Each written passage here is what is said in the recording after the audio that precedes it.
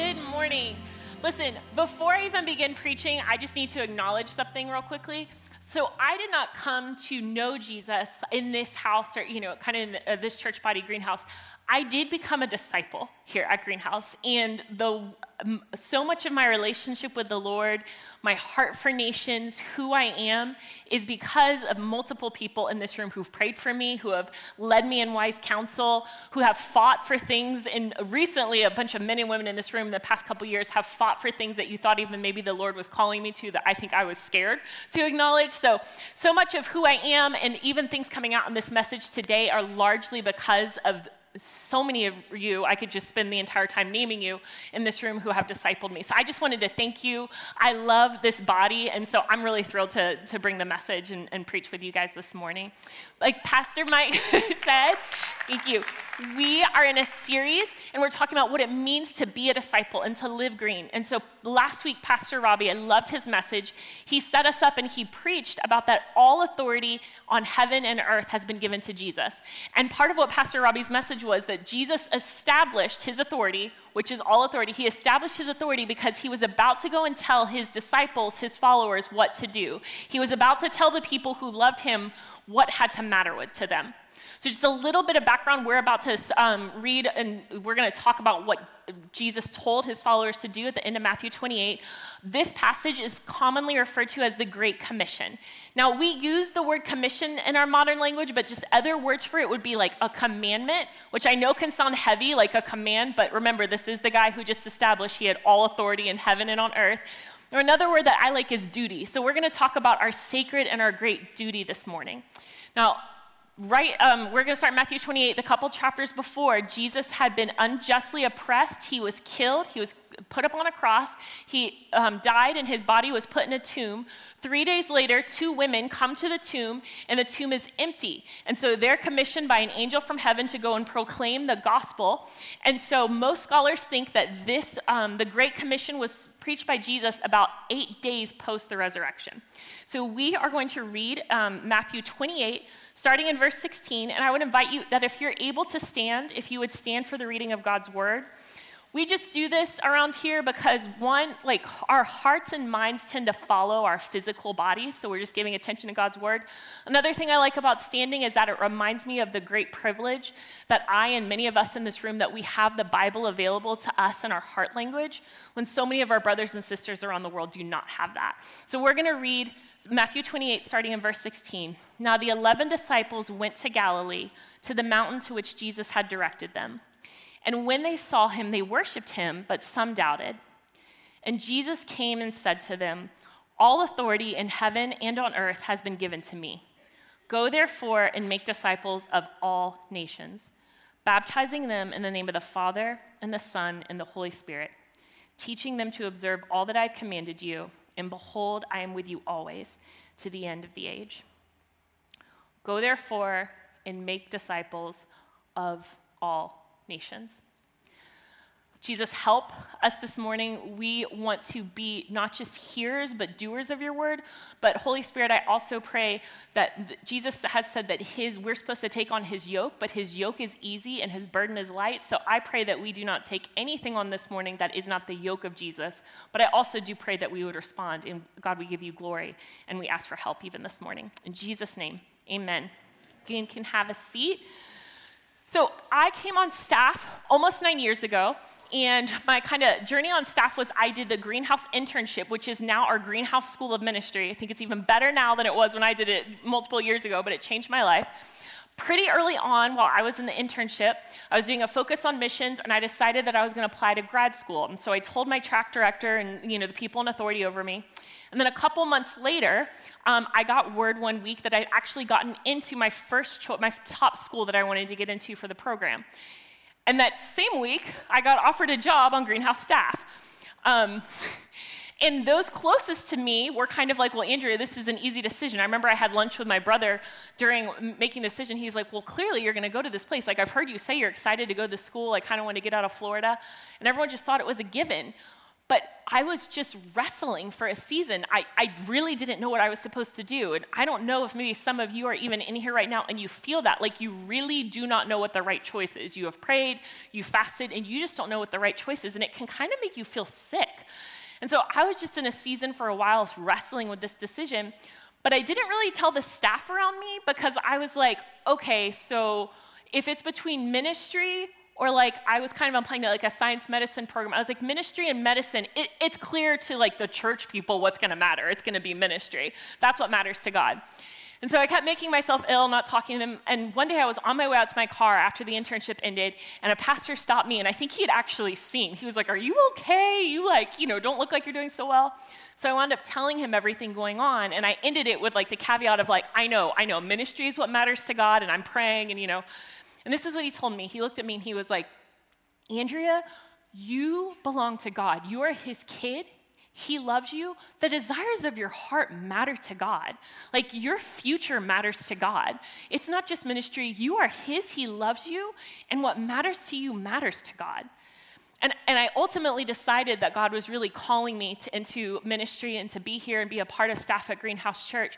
But what marks me so much about that season that I remember is not just that decision to pursue ministry kind of instead of some science and medicine avenues, but was really just learning like, no, it's not just like I matter to God, like what matters to me matters to God. Like he loves me, I'm his. The Bible actually says that if you have called to Jesus, if you follow Jesus, that you are a child of God. And so what matters to you matters to God. Some of you in this room are those youth leaders in that video that you just watched, and you are giving your all trying to understand some languages and things that you don't really understand. You're giving your Wednesday nights and other time to try to disciple the next generation to hear the voice of God. And that matters. And some of you in this room you're trying to hold on for dear life to finish PhDs. Some of you are waiting on, or you're starting new relationships, you're in your relationships, and you're praying to God to move. And all of that matters. Like that really does matter deeply to God. In a relationship, though, in a healthy relationship, there is a mutual caring. It can't just be that what matters to us matters to God. It also has to be that what matters to God matters to us. When I first started dating my boyfriend, Dan, I had not seen almost any of the Marvel movies. I don't think I had seen any of them. I have now seen every single Marvel movie, including all those like spin-off TV shows on Disney Plus or whatever. So like what matters to Dan matters to me. And it's mutual too. Dan has seen a lot of animal documentaries and movies where there are rabbit protagonists because that matters to me. And so that matters to Dan. And so it is mutual caring. What matters to us matters to God. And so what matters to God has to matter to us. And church, Matthew 28 and the whole bulk of scripture between Genesis to Revelation makes it really clear that all nations matter to God. And my concern this morning, even that I just feel such an urgency to bring this word, is that I'm concerned that there's something that matters so deeply to the heart of God, and it doesn't always matter to us. And it doesn't always naturally matter to me. Because I believe that the church has effectively preached, go get a heart for God, go get a heart for God, but I don't know that the church has effectively preached, go get a heart for the nations. And I'm telling you, I know that if you get a heart for the nations, you are going to know your God in ways you've never known him before. I promise you that is true. A couple months ago, I was having a kind of dry season with the Lord. And if you've been walking with him for a while, you know what this is. And if you're new walking with him, prepare for it. It doesn't mean God doesn't love me. I was seeking time with him daily, but I was not feeling close to him at all. And so one of the things I do to keep my heart soft for the nations is I follow missionaries on social media or missions organizations. And so there's this one missionary that God has used drastically to affect my heart. He's preached here before. His name is Dick Brogdon. And so he was doing like an Instagram live in February, and I was in the middle of this dry season with the Lord.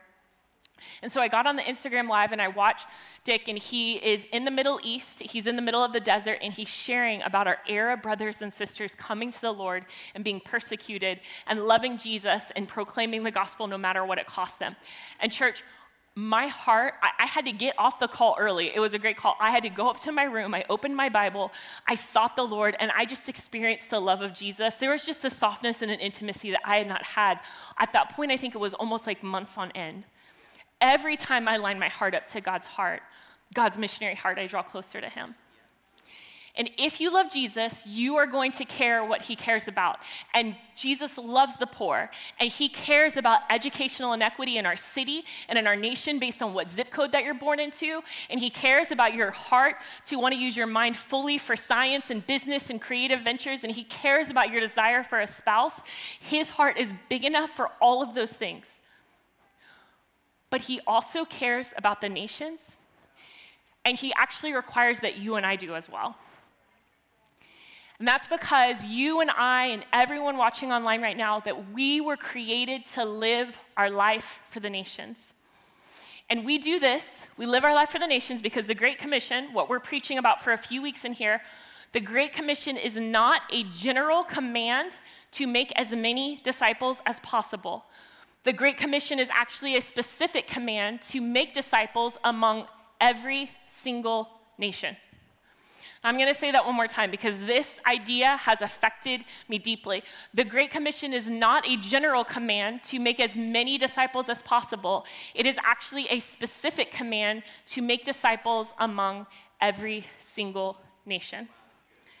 So Jesus did not say to make as many disciples as possible, and we say that a lot. We say, go make disciples, and that is part of the Great Commission, but it is an incomplete sentence. We are quoting an incomplete sentence, a half idea.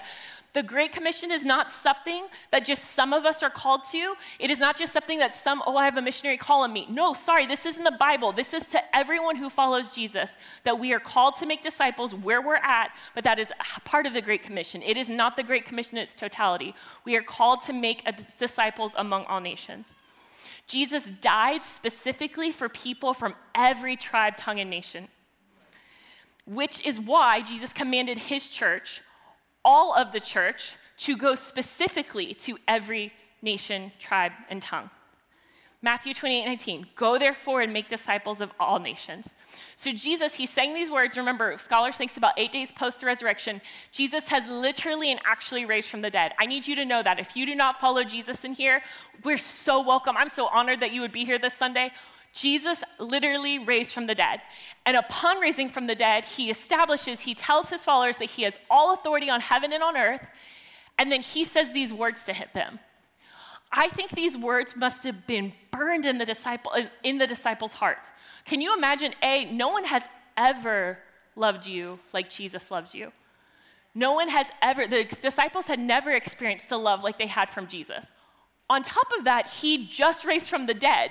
And this is what he said, these words were burned on their hearts. And my question, church, is, are these words still burned on the hearts of his disciples today? Are they still burned on my heart? Because I hear a lot of things like this. I hear, Andrea, I'm called to the poor, or I'm called for 29-year-olds to hear the voice of God, or I'm called to business leaders, or I'm called to this. And all of that is yes and amen. Those things matter. They are biblical. They have eternal value. And yes, church, I cheer you on with that. But the thing is that you are also called to nations. You are called to help bring the gospel to every nation, tribe, and tongue. There's the scripture doesn't leave any room outside of that reality for all of us. And so how do we even do that? Because I think sometimes I hear that frustration of okay, so go and take disciples of all nations. Are you asking every single one of us in this room to up and move overseas? Let me say something right now before I even get into my first major point. This is not a sermon where you are a second-class citizen if you do not go overseas. This is a sermon for us to live our lives for all nations, which is some of us, that's where we're at, some of us that's going, but there's no second-class citizen of missionaries are the heroes of the faith or something. So I'm going to talk about how all of us can live for all nations. Point number one is that the Great Commission is for all nations. So Matthew 28, going back to the verse we're looking at, verse 19, make disciples of all nations. Now, Matthew was written originally in the Greek, and so those 3 words, they really trusted me with a huge sermon. They're you have 3 words that you can preach on. So, of all nations, in the Greek originally, are the words panta, ta, ethne. Go ahead and say that. Practice some Greek this morning. Panta, ta, ethne. And so that word ethne is the word that gets translated a lot to nations, but the word ethnic means ethnicities. And so it's not that nations is wrong, but it's actually not as specific as the original Greek and the language that Jesus was probably preaching in. Most scholars believe that the word people group is actually closest to the word ethne. So the word in English would be people group. Go and make disciples of all people groups. Because Jesus' desire and command was that every single distinct people group on the planet had the opportunity to know him. Now that word people group, don't get caught up on that. It simply means like a group that shares similar culture and language so that ideas are easily transferable. So that's all that a people group is. They share similar culture and language so that ideas are easily transferable. All authority on heaven and earth is given to Jesus, and this is what he tells us to do. He says, go and make disciples of every single distinct people group on earth. The Great Commission will be complete when disciples have been made and churches have been multiplied among every single people group. And this is what every church and every Christian is called to do. So what's even happening with this? Jesus came, he rose from the dead about 2,000 years ago. How has the church, how have we and all of our brother and sister churches right now and throughout history, how have we progressed throughout the Great Commission? So we're gonna look at just kind of some current day like progress on the Great Commission right now. So right now, there are over 3 billion people that are currently unreached by the gospel. And that means that they are on a road to never hearing the name of Jesus or the truth of his gospel one time. Now, we talk a lot about access or inequity around here, and let me be clear, the reason we talk about that is because it is clear in Scripture that that matters to God. And gospel availability and access is also something that matters to God. Jesus shed his blood and died so that every single distinct people group on the earth could have access to his gospel. He was that serious about it. So there are currently 3 billion people. That's about 40% of the world today that's living without access to the gospel. Now, that's a major problem in every way, and we're going to spend some time unpacking it, but I've used the word unreached a few times this morning, and that can kind of be a churchy word. Maybe you've heard it before, so I just want to break that down real quickly. Unreached does not mean lost, or lost if you think of it as like not a Christian. So let me explain it like this. My neighbor is lost, and the man in Iraq is lost. And there's no difference in lostness, and there's no difference in value to God. God does not celebrate great. There's not a bigger party in heaven after the man in Iraq comes to follow Jesus than my neighbor. They're both his kids. The difference is my neighbor has a ton of churches around him. He lives in Gainesville. He has a ton of Christians around him. I'm his neighbor. He has access. The man in Iraq, there's probably no one around him that he'll even come across in his life to know. There's no churches and there are no Christians. He won't ever hear the gospel because no one around him even knows the gospel to tell him. Unreached means that people do not have access, that we are just talking about it. They can't hear it because no one around them knows the gospel. Unreached people and places are where Jesus is largely unknown and the church is relatively insufficient to make Jesus known without outside help. Okay, so we're gonna go, if you're into numbers, get really excited for the next 5 minutes. If you're not, I promise it's just gonna be a short period of time, but we're gonna look and see what the current state of our world looks like right now. We have some slides to help. So current world population is about 7.75 billion people. And those 7.75 billion people are made up of about 17,000 distinct people groups. Remember, people group just means group of people where ideas are easily transferable. Of those 17,000 people, 3 billion of them are unreached. They do not have access. And those 3 billion people are made up in about 7,000 distinct people groups. Okay, so let's kind of like break this down and make it a little bit more real. If you look around you this morning and you kind of see the 5 people, you're not being weird, you can look around, I'm telling you to, the 5 people that are closest to you, of those 5 people around you, if this is the world population, 2 of them do not have access to the gospel. Or to make it maybe a little bit clearer, so this room, so if 40% in this room, so from this hallway over, all of you have access to the gospel. Now, it doesn't mean that we don't need to make disciples. All of you do not know Jesus. There are lost people over here, but you have access. There are Christians or churches in your life. In this portion of the room, you don't have access to the gospel. That means that unless something changes, you will be born, you will live, and you will die, and you will never have the chance to hear even what Jesus did once, much less like deny him or accept him. You don't have the chance. Now, the 2 things that it takes That's the two main things that it's going to take to change the statistic for this part of the room are people and dollars. And let me be really clear when I say people. I mean missionaries sent in humble, teachable ways where they're going to be sensitive to culture and they're going to work with and under local church leaders, okay? But they are going to go. Remember that unreached means that they're insufficient for the gospel to proliferate there without outside help. So we have to send people, we have to send dollars. So how are we doing with that? The number of missionaries working among unreached people groups of all of our missionaries sent are approximately 3%. So this part of the room, we're sending 3% of our global missionary force to reach them. And our dollars, how are we doing with that? So it takes people and it takes finances. Of all of the mission dollars given worldwide, 1% on average goes to this part of the room. Until a few years ago, Americans on average spent more on Halloween costumes for their pets than they did to reach on the 40% of the world that doesn't have access to the gospel.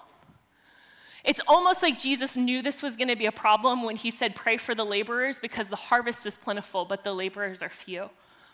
And this is why I said at the beginning, I know this is heavy, church, I realize that, but that's why I'm saying the burden on my heart is like, do we care about what Jesus cares about? I'm concerned that there's something that matters deeply to the Lord, and it doesn't naturally matter deeply to me. That I just live my life over here, and I'm not even thinking about this portion of the world that does not have access to know who Jesus is and to follow him. So practically, unless something changes right now, this is current day statistics, these are all within the last 2 years, unless something changes, over 7 billion people will be born, they will live, they will die, and they will never hear the name of Jesus one time. They will never hear that Jesus died for them. They will never hear what Ruthie just said, that their sins can be forgiven and they can be healed unless something changes. And we are sending 3% of our missionaries and 1% of our dollars, of our mission dollars, to reach them. I was in Southeast Asia a few years ago, visiting some missionaries that you all support over there. I was over there both to encourage them and to work with them, and also, honestly, I go on trips to make sure that your mission dollars are being spent well and effectively. And so I was over there. It's a predominantly Buddhist country, close to the gospel. It's illegal to convert someone or share Jesus, to make someone a Christian there. And so I got there, and the missionaries were like, hey, there's a young woman about your age, and she really wants you to come and pray for her. I was like, oh, okay, cool. So, but they were like being really specific. It was weird. They were texting a lot, like we have to go at a very specific time and be very careful. And I was like, I'm just going to go pray for her. Like, what's the big deal? So this young woman, she was in her late 20s when she started following Jesus because she had never heard the story of Jesus before. She never heard that Jesus died for her. But then missionaries, a church plant that you all have helped make possible in this country, in this area, they shared the gospel with her, and so she started following Jesus. But her father is a leader in the country, found out that she started following Jesus. So he decided that he would lock her in her room from Friday night to Sunday night every single weekend because he knew that the underground church met on the weekend, so he didn't want her to be able to get out to go to the underground church. On top of that, some of her neighbors had found out that she followed Jesus, and so they poisoned her water supply, and she was sick. And you all have helped. Even your mission dollars have gone and helped care for her. So I show up at her door. We had to go to a really specific time. She lets us inside. She locks the door. We go back into her back room, and she had physical shutters. So she shuts all the shutters, and she tells me, she's like, hey, don't pray too loudly because my neighbors, they could hear. So we pray for her. And this is what she asked us to pray for, church. She asked me to pray for her that she would be bold, even in the face of persecution, to share the gospel with her neighbors. And she asked me to pray that more people would come to that country so that people there wouldn't have to be in their late 20s like she was for their first opportunity to hear the name of Jesus. Because she doesn't want that for her village. She doesn't want that for her country. That same trip, a few days later, I was in a car with the missionaries that you guys help send there, and we're on this long kind of winding road, and it's a beautiful, beautiful mountainous village. And the missionary's like, hey, Andrea, there are a bunch of mountains. They're like, do you see that village like on the top of that mountain there? And then that one on the top of the mountain there, and also that one and that one. So it's like 4 or 5 villages that they point out. They're like, in all of recorded history that we can find, no one has ever gone to these villages and told them about Jesus, has never told them the gospel. Would you please pray that the church would send more missionaries here, because our team is too small. Even though these villages are only a couple of days' drive for us, our team is too small. We cannot do this in a lifetime. We need more people. And I realize that this is really heavy, And so I think a natural question to wrestle with right now that is fair, and I've wrestled with too, is like, did Jesus even put this on us? Like, this is a lot, guys. Like, this is the reality of, like, there are people in this part of the room right now who, as I'm speaking, they do not have the chance to hear Jesus one time unless something changes. Like, is that really on me?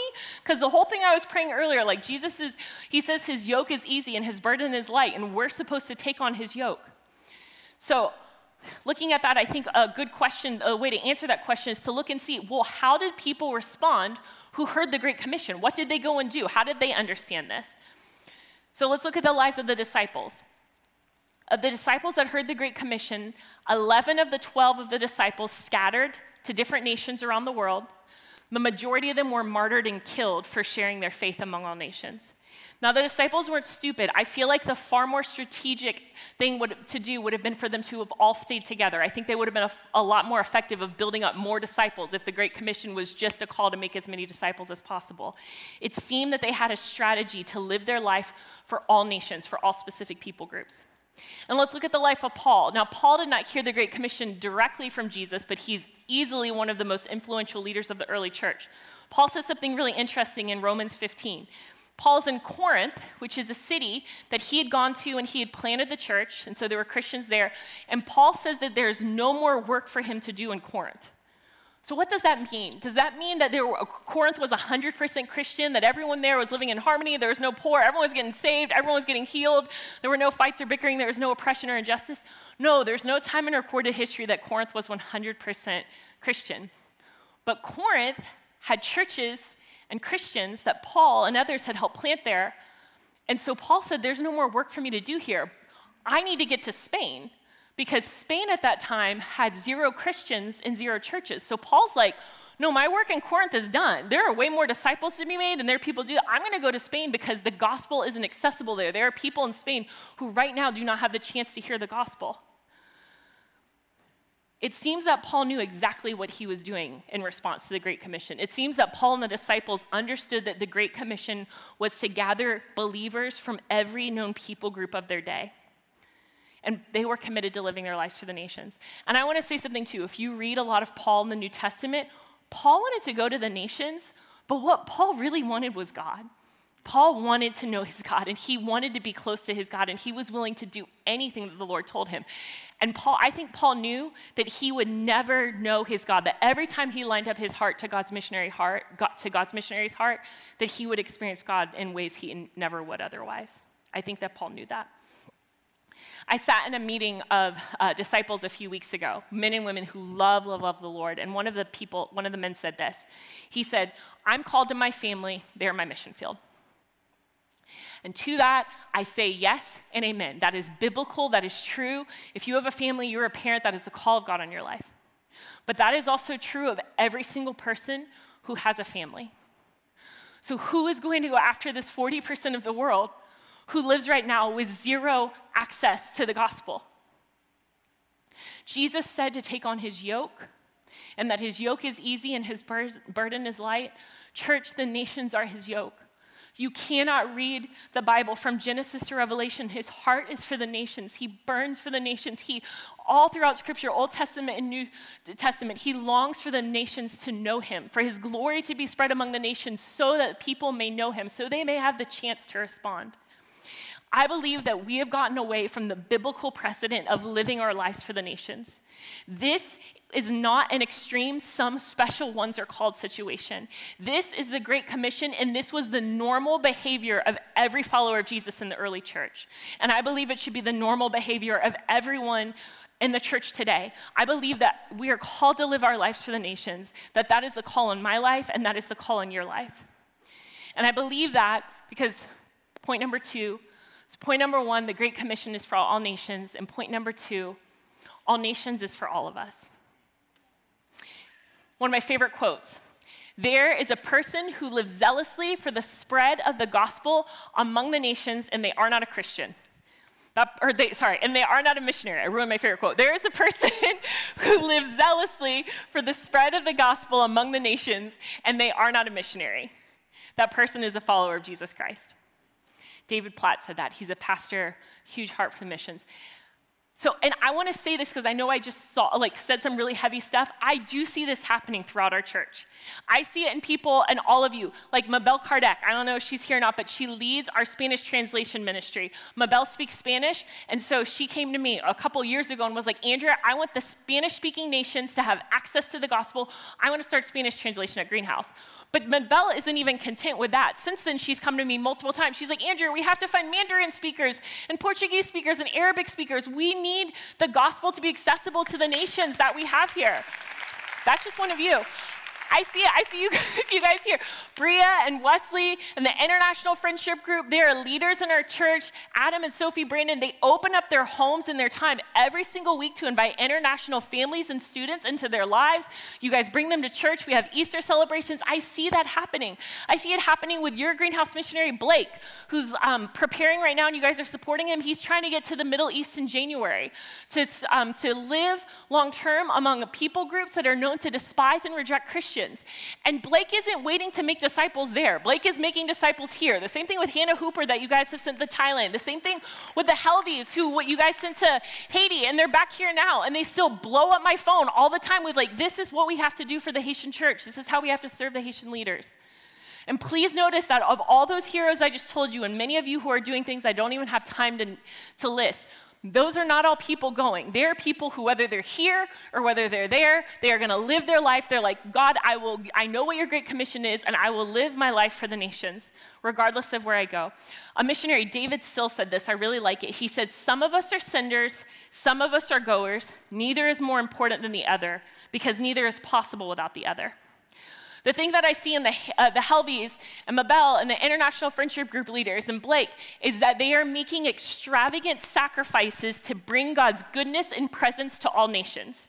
And that extravagance will look different in different people and at different seasons of life. I think sometimes one of the biggest things Satan will do will be like, well, that person next to you is doing this and you're only doing that, and it's comparison. What is extravagant for your life? God has called us to make sacrifices for his name to go among the nations. Don't compare yourself to the person going or the person staying. Make sacrifices and say, Lord, whatever it takes, I will live my life for people to know you. And I have to go into something and just say that the urgency of this is not theoretical. There is an eternal reality for people who do not know Jesus. And I know that hell is not fun or trendy to talk about, but the Bible makes it clear there is no opportunity for salvation outside of Jesus Christ. We must get the gospel there. I hear people say a lot, Romans 10:13 is a popular voice or popular verse. Anyone who calls on the name of the Lord will be saved. But I don't hear them follow it up with the verses that follow immediately after that. How will they call on the one in whom they have not believed? And how will they believe and if they have not heard? And how will they hear unless someone preaches to them? And how will someone preach unless they are sent? Going and proclaiming our imperative, church.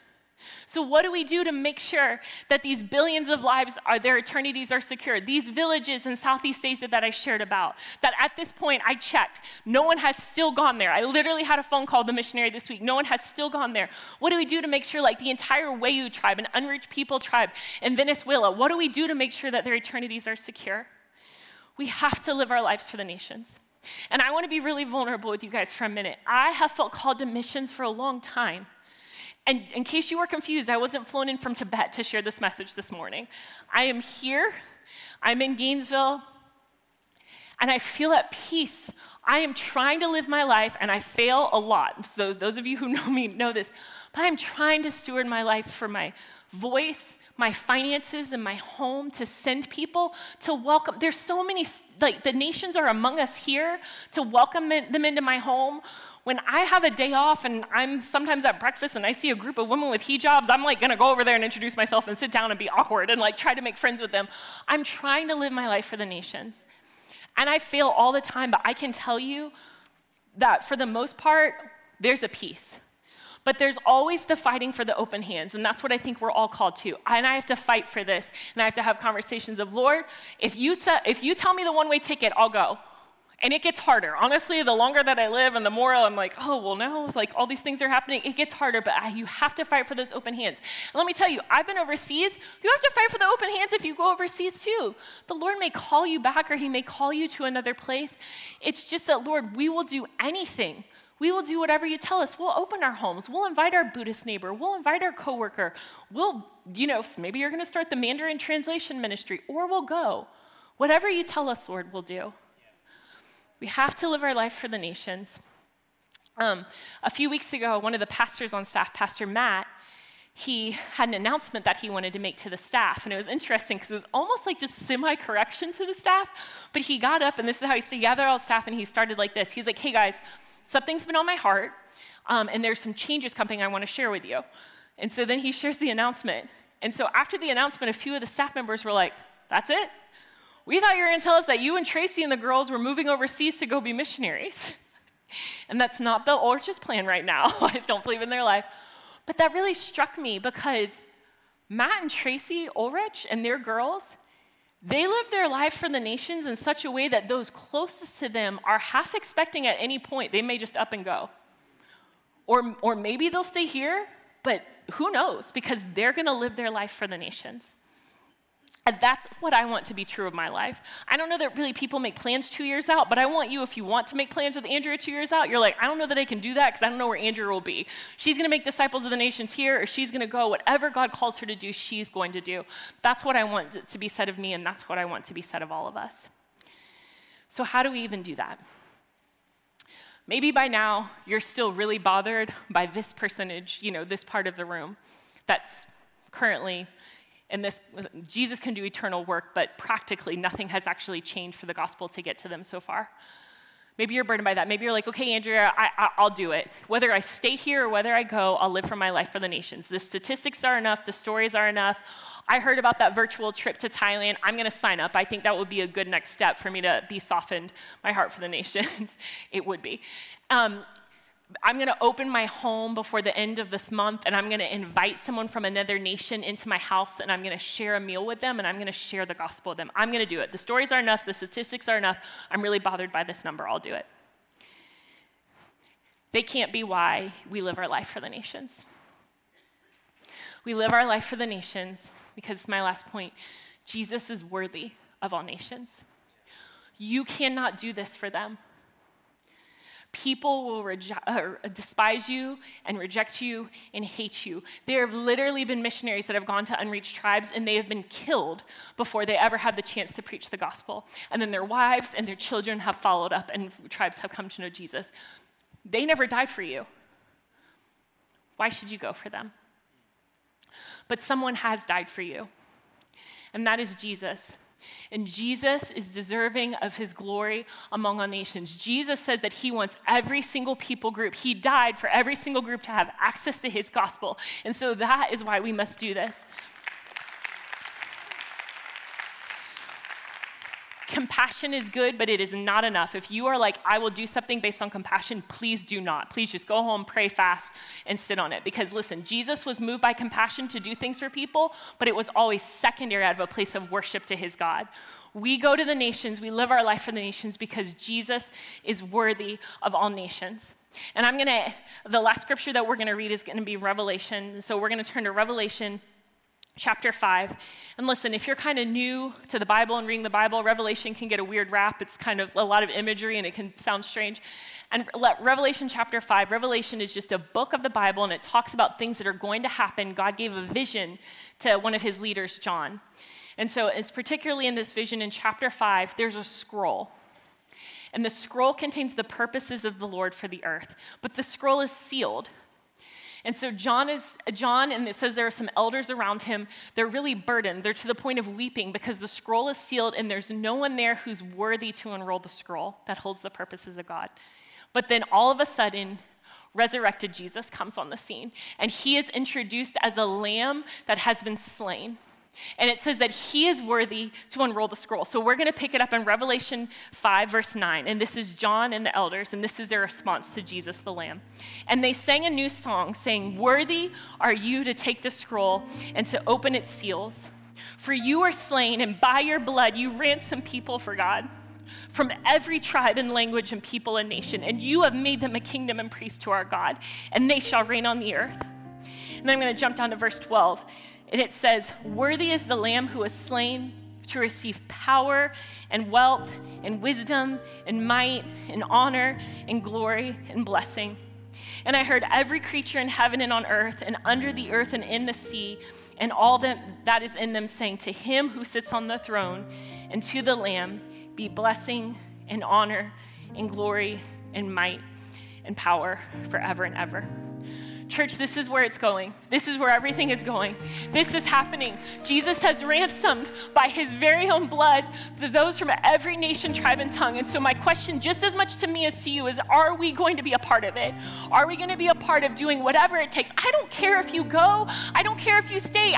The win is will you do whatever it takes for all nations to have access to the gospel. Not even because they're worth it. Sorry, guys. No offense to you sitting in this group.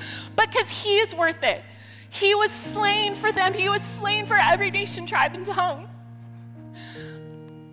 One of the things I do to keep my heart soft towards the nations, because I naturally do not care what God cares about. I'm the missions director, so God help me. One of the things I do is I like to read missionary biographies. And there's this group of missionaries called the Moravians in the early 1700s. They're kind of modern day, like mothers and fathers of a lot of modern day mission movements. And so the Moravians understood that the Great Commission was not just to make as many disciples as possible, but to make disciples among all nations. They were pretty obsessed with getting the gospel to all people groups. And there was this one people group that they learned about. It was a people group in Africa that had been sold into slavery in the West Indies. And the Moravians found out in the entire history since Jesus had died that this people group, no one had ever gone and shared Jesus with them. So they kept trying to get the gospel to them, kept trying and failing, kept trying and failing. So finally, two young men who are single, names are John and Johann. And they're like, we know what we'll do. We are going to try to sell ourselves into slavery so that we can get to the West Indies and we can share the gospel with this people group. And so it's recorded that John and Johann, they boarded a ship to head to Denmark. They were in Germany. They boarded a ship to head to Denmark to try to make their case to get to the West Indies. So their family and their group of the Moravians gathered on the shore. And it's recorded that John and Johann, they boarded the ship. And as the ship is pushing off and they're leaving their families, they're leaving the only life they ever knew in order to get the gospel to this people group, that they raised their fists in the air. And they said, may the Lamb that was slain receive the reward of his suffering. And church, I'm not asking you to get on a ship. I'm not asking you to even go overseas. I'm just saying, may this be true of our life. May the Lamb that was slain receive the reward of his suffering.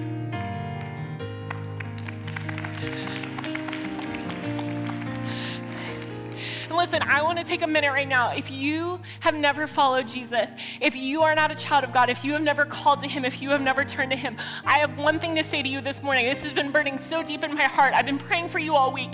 You are his reward.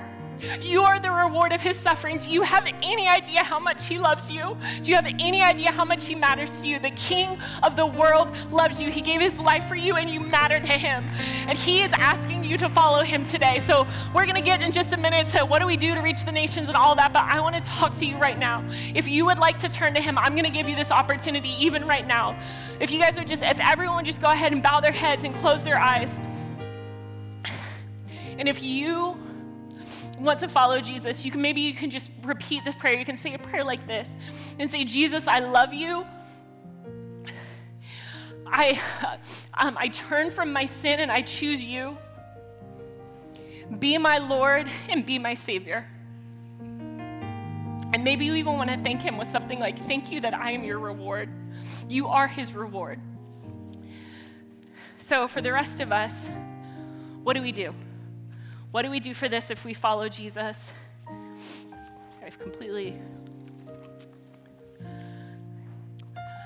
I'm asking you, church, that we live our life for the nations, that we don't compare ourselves to the person who may be going or staying, that we will do anything for the Lamb that was slain to receive the reward of his suffering.